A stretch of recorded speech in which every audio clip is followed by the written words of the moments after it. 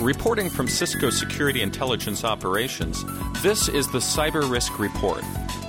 The Cyber Risk Report is a strategic intelligence product created by Cisco analysts that highlights current security issues in mid to long-range perspectives.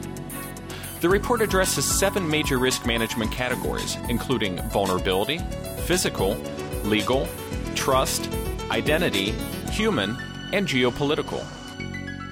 This report covers the time period of February 27th through March 4th, 2012. Vulnerability activity for the period was decreased, although activity for the first 2 months of 2012 shows a significant increase over the same period in previous years. While 2 months doesn't indicate a trend, the sizable increase does warrant attention to the increased vulnerability and patch activity.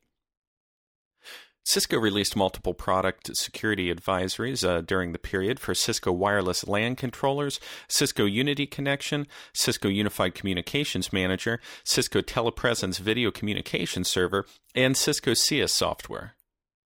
These security advisories, correlated with individual IntelliShield vulnerability alerts, applied mitigation bulletins, and IPS signatures, are available on the Cisco Security Intelligence Operations portal. Other vulnerability activity included security advisories and updates for libxml2, multiple vulnerabilities in PostgreSQL, Red Hat updates for Java and ICS Bind, updates for IBM Personal Communications, and vulnerabilities in the ICS SCADA systems ABB WebWare and Plus Control Panel. Threat activity for the period included exploit code for the Cisco Secure Access Control Server vulnerability and exploit code for the Microsoft Internet Explorer Select Element Processing vulnerability. Cisco Security Intelligence Operations has also detected an increase in IPS signature activity related to the Microsoft SharePoint Server vulnerability. Multiple security organizations have recently released valuable reports. Verizon released the Verizon 2011 Investigative Response Caseload Review. Akai released the Q3 2011 State of the Internet Report. The S4 Conference released the video presentation of the Stuxnet Deep Dive. And Imperva released the Anatomy of an Anonymous Attack, which we'll discuss later. These reports include significant security details and recommendations and are worthy of review. IntelliShield published 83 events last week, 42 new events, and 41 updated events. These alerts are available via the IntelliShield Alert Manager service. Visit www.cisco.com/go/IntelliShield for more information. Moving on to the physical risk management category.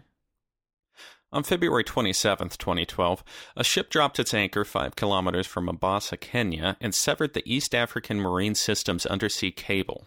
This cut caused communication outages and traffic slowdowns in Kenya, Rwanda, Burundi, Tanzania, Ethiopia, and South Sudan. Some of the traffic was rerouted over the other cables Easy and Seacom, or sent via satellite links. Safaricom, the operator of the M-Pesa payment system, suffered the most, as its servers are hosted in the United Kingdom. Outsourcing can make business sense, but it usually increases reliance on communication lines. If your help center, data center, or partners are on a different continent, you must ensure that you have backup links with sufficient bandwidth. Even when other cables exist and are operational, as it was the case in Kenya, the premium for their use may be high, and it can take up to a few weeks until the cable is repaired. Moving services into a cloud has the potential to exacerbate this dependency on communication links. Not only must your connection to the cloud provider be operational, but if the provider moves your data to a different location or where it's processed, that link must also be operational. By the very nature of the cloud, this movement of data and processing is dynamical and it can happen at any time. Contingency planning is becoming even more important with our ever-increasing reliance on instantaneous and ubiquitous communication. And next, in the trust risk management category, an investigation has revealed that Facebook, admittedly, is accessing the text messages of smartphone users who have downloaded the Facebook social networking application. Facebook has stated that the information was accessed as a trial test for a launch of its own messaging service, and when launched, users will be presented with an option to consent to its use. Furthermore, Facebook contends that quote, "The permission is clearly disclosed on the app page in the Android marketplace and is in anticipation of new features that enable users to integrate Facebook features with their texts." It must be stated that Facebook is not the only company accessing users' personal data, specifically text messages. Other companies include Flickr, Badoo, and Yahoo Messenger. Even more eye-opening is the fact that some apps even allow companies to intercept phone calls, and even more concerning are those companies who are capable of remotely accessing and operating a user's smartphone camera to take photographs or videos at random. It's clear that the issue of privacy extends far beyond that of one organization. Furthermore, it's also clear that as a society, more amicable and secure solutions must be provided to protect everyone. While this is a global topic, the actions of individual organizations provide prime examples to which society needs to be in tune, as the impact of these actions are far-reaching and can be quickly exacerbated. To the contention provided by Facebook imparting that the permission is clearly disclosed in the Android marketplace, what about the iTunes App Store? As verified, there is no such disclosure. Also, to what extent is disclosure defined? To clarify, reading the statement seems to suggest, by the mention of, quote, "in anticipation of new features," that this is an open-ended disclosure that can incorporate various new features presented by the company. How is one to know the bounds of these disclosures? More specific details and clarified disclosure should be provided. Moreover, any time an organization decides to unveil a new feature in an application, whether in a testing phase or in production, a consent or notice should be provided to all users indicating that such new activities are taking place. Blanket disclosures and terms and conditions shouldn't be viewed as a reliable means to protecting users or providing them with awareness. A telltale aspect to this is the fact that approximately 70% of smartphone users rarely or never read the terms and conditions policy when they download an app. With the app terms and conditions being the new electronic era fine print, the challenge has now become the ability to understand and account for the myriad of gray areas covered in the terms and conditions, as new features and options are unveiled all the time. Herein lies a key problem. When one attempts to download this application, or many others as well, through all of the description and what's new section details, nowhere is there a mention of the privacy policy, the terms and condition details, or the specific fact that text messages or other details will be accessed. In fact, until you actually launch the app, there's no details or presentation of terms and conditions. Maybe one option is to present such details in the app research review phase, as that's a more opportune time for users to take notice of the terms and conditions. Governments and privacy advocate groups across the globe continue to discuss privacy issues and attempt to create regulatory guidelines to protect internet users. Until these are enacted, and even then, users will ultimately be responsible for protecting their own privacy and should use caution in the applications and account settings they choose.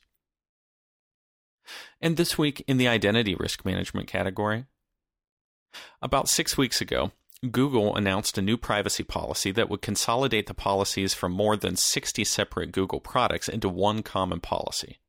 That new privacy policy took effect this past week on March 1st, 2012. Google states that the reasoning behind this was to present one comprehensive privacy policy to consumers and to better personalize their experience with Google's services. Google will now combine a customer's browsing history, video viewing history, and search data, as well as information gleaned from their email and social network services, to better predict what the customer wants when presenting search results and online advertisements. In the past few weeks, Google has come under fire for ignoring privacy settings on Safari and Firefox browsers, and their new combined policy has run afoul with the European Union's privacy directive. While Google was the company in the news this past week, all of the major web services are in the business of selling targeted advertisement. Apple, Microsoft, and Yahoo also have quite profitable ad sales divisions. One of the concerns of this new privacy policy is that Google may be able to define a much more accurate profile of its online customers. In a worst-case scenario, everything that an individual does online could be tracked, recorded, and made available for any of Google's customers. While currently they have no plans to disclose or sell this information to any third parties, that's always a future possibility. In that case, there should be a modification of their privacy policy and a way to opt out of the sale of personal data. The end result of Google's action may be valuable to some of its customers. For instance, imagine never being presented a non-relevant pop-up advertisement. There are several steps a user can take to limit the collection of personally identifiable information. Google provides a privacy dashboard that any of their users with a Google ID can use to configure and limit how information is recorded and used. Since several of Google's services require logins and browser-enabled cookie storage, Google Gmail and G+, for example, a user could choose to not perform Google searches from the browser where their Gmail account is being accessed, instead using a different browser for viewing YouTube videos and performing searches with cookies disabled on that browser instance. Google will still maintain the originating IP address information, but it'll be separated from the actual user ID used for Google's mail or social networking services. A user could preform searches using a service such as DuckDuckGo, which doesn't maintain or correlate search histories. A user could also make use of a system such as onion routing that anonymizes source addresses. One final thing to keep in mind is that providing these services is not without cost. A general rule, if you're not paying for it, you're not the customer. You're the product being sold. And next, in the human risk management category, the autocorrection feature of a mobile device used to send a text message resulted in the security lockdown of a Gainesville, Georgia secondary school. The incident at West Hall Middle and High Schools was the result of the word "gunna" being autocorrected to "gunman." In addition, the text message was sent to a wrong number, prompting a member of the community to alert law enforcement. The unintentional threat was taken seriously in light of a separate incident early in the week whereby 3 students at a high school in Chardon, Ohio were killed by another student. This unfortunate incident is a story which compels a feature request. If a smartphone is designed to correct slang or casual spelling into more formal language, it should also scan the destination address of the intended recipient and match it against a local directory of stored data. Assuming that the details of the person for whom the message was intended were in the sender's address book, this issue could have been averted entirely. Well-intentioned features designed to glean the intent behind input that's seemingly misentered should be considered at all levels as the potential for problems owing to mistaken information, be it the message or the audience, will only grow as the complexity and integration of smartphones into daily life continues to expand. And this week in the geopolitical risk management category, over the weekend, Iran held the first election since the disputed presidential poll of 2009. Initial results point to a big win for fundamentalists critical of President Ahmadinejad, thanks in part to a concerted effort by government authorities to focus public attention on external threats and suppress burgeoning political activism on the internet. The Wall Street Journal cited an Iranian government official who described Tehran's effort to build a national internet network closed off from negative outside influences as construction of a halal internet. In January, the government issued new regulations requiring internet cafes to install security cameras and begin collecting detailed information about users and their surfing habits, according to the article. Domestic internet users noted that anonymizers and VPNs had slowed to a crawl, all encrypted email had been blocked, and webmail such as Gmail and Hotmail had become inaccessible. Over recent months, Iranian authorities have stepped up their arrests and trials of bloggers and web developers. It appears that Tehran is mounting not only a defensive, but also an offensive capability, with the announcement late last year that it would create a cyber army staffed with some 250,000 hackers. They appear to be getting right down to work, with reports last week of hacked websites by a group calling itself the Iran Cyber Army. With a more conservative group of leaders apparently gaining sway in Tehran, internet controls may not ease much even after initial public tensions over elections have subsided. However, Iran experts emphasize that power politics inside the country is complicated and opaque. There are probably those in Tehran who are aware that most regimes attempting to turn off the internet fail in their political aims, even if the tactic is successful. They may also see the value of public internet skills for economic growth and national security reasons. They no doubt noted the nonviolent success of the Stuxnet virus in setting back their nuclear program. With the likely collapse of the Assad regime in Syria, which acted as a strategic buffer against the Arab world, and increased tension with Israel, Iran's leaders are likely feeling vulnerable. The hijacked landing of an American UAV in Iranian territory last year, meanwhile, hints at growing Iranian offensive cyber skill. For these reasons, information security analysts may want to be on the lookout for Iran's cyber army attacks against other Western targets in the near future. And also this week, global data security firm Imperva provided a detailed summary report on a failed security breach by the hacktivist group Anonymous. The failed attack lasted 25 days and consisted of 3 distinct phases identified as recruitment, reconnaissance, and attack. Imperva was able to make several observations about the attack and gather useful information about the methodologies and strategies being used by Anonymous. Imperva was also able to identify shifts in the attack strategy, indicating that Anonymous tends to start by attempting to extract data from the target prior to making attempts to disrupt services by way of distributed denial of service attacks. The report concluded with source analysis graphs as well as detection and mitigation techniques that can be leveraged by organizations to better defend themselves against an attack by Anonymous. Anonymous has been in the media lately due to recent attempts to obtain confidential information and to disrupt the computing services of a number of different organizations. While some of their techniques and attack methods are common amongst other hacker or hacktivist groups, advertisement and recruitment play a major role for the group and has been a key to some of their successful attacks. The media attention and active recruitment and advertisement that Anonymous is utilizing appear to be working in their favor for recruiting new members to their cause. Although the number of members in the group is unknown, there's a strong belief that not all are skilled hackers and that the majority are non-technical people willing to support the advertised cause with malicious action. The non-technical members contribute to the malicious activities by installing custom-made, easy-to-use software that requires little to no technical skills to deploy.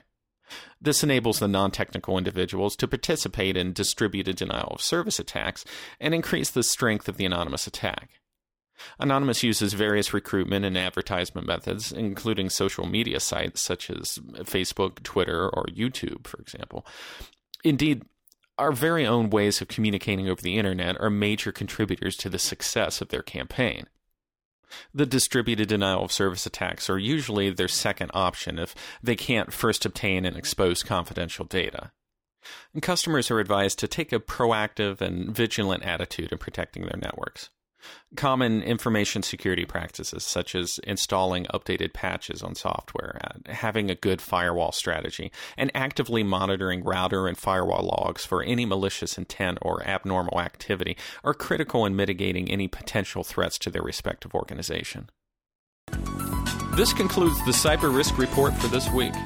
To read the full report, visit www.cisco.com/go/SIO and select the Cyber Risk Reports link. Tune in for next week's report from Cisco Security Intelligence Operations. Thanks for listening, and stay safe.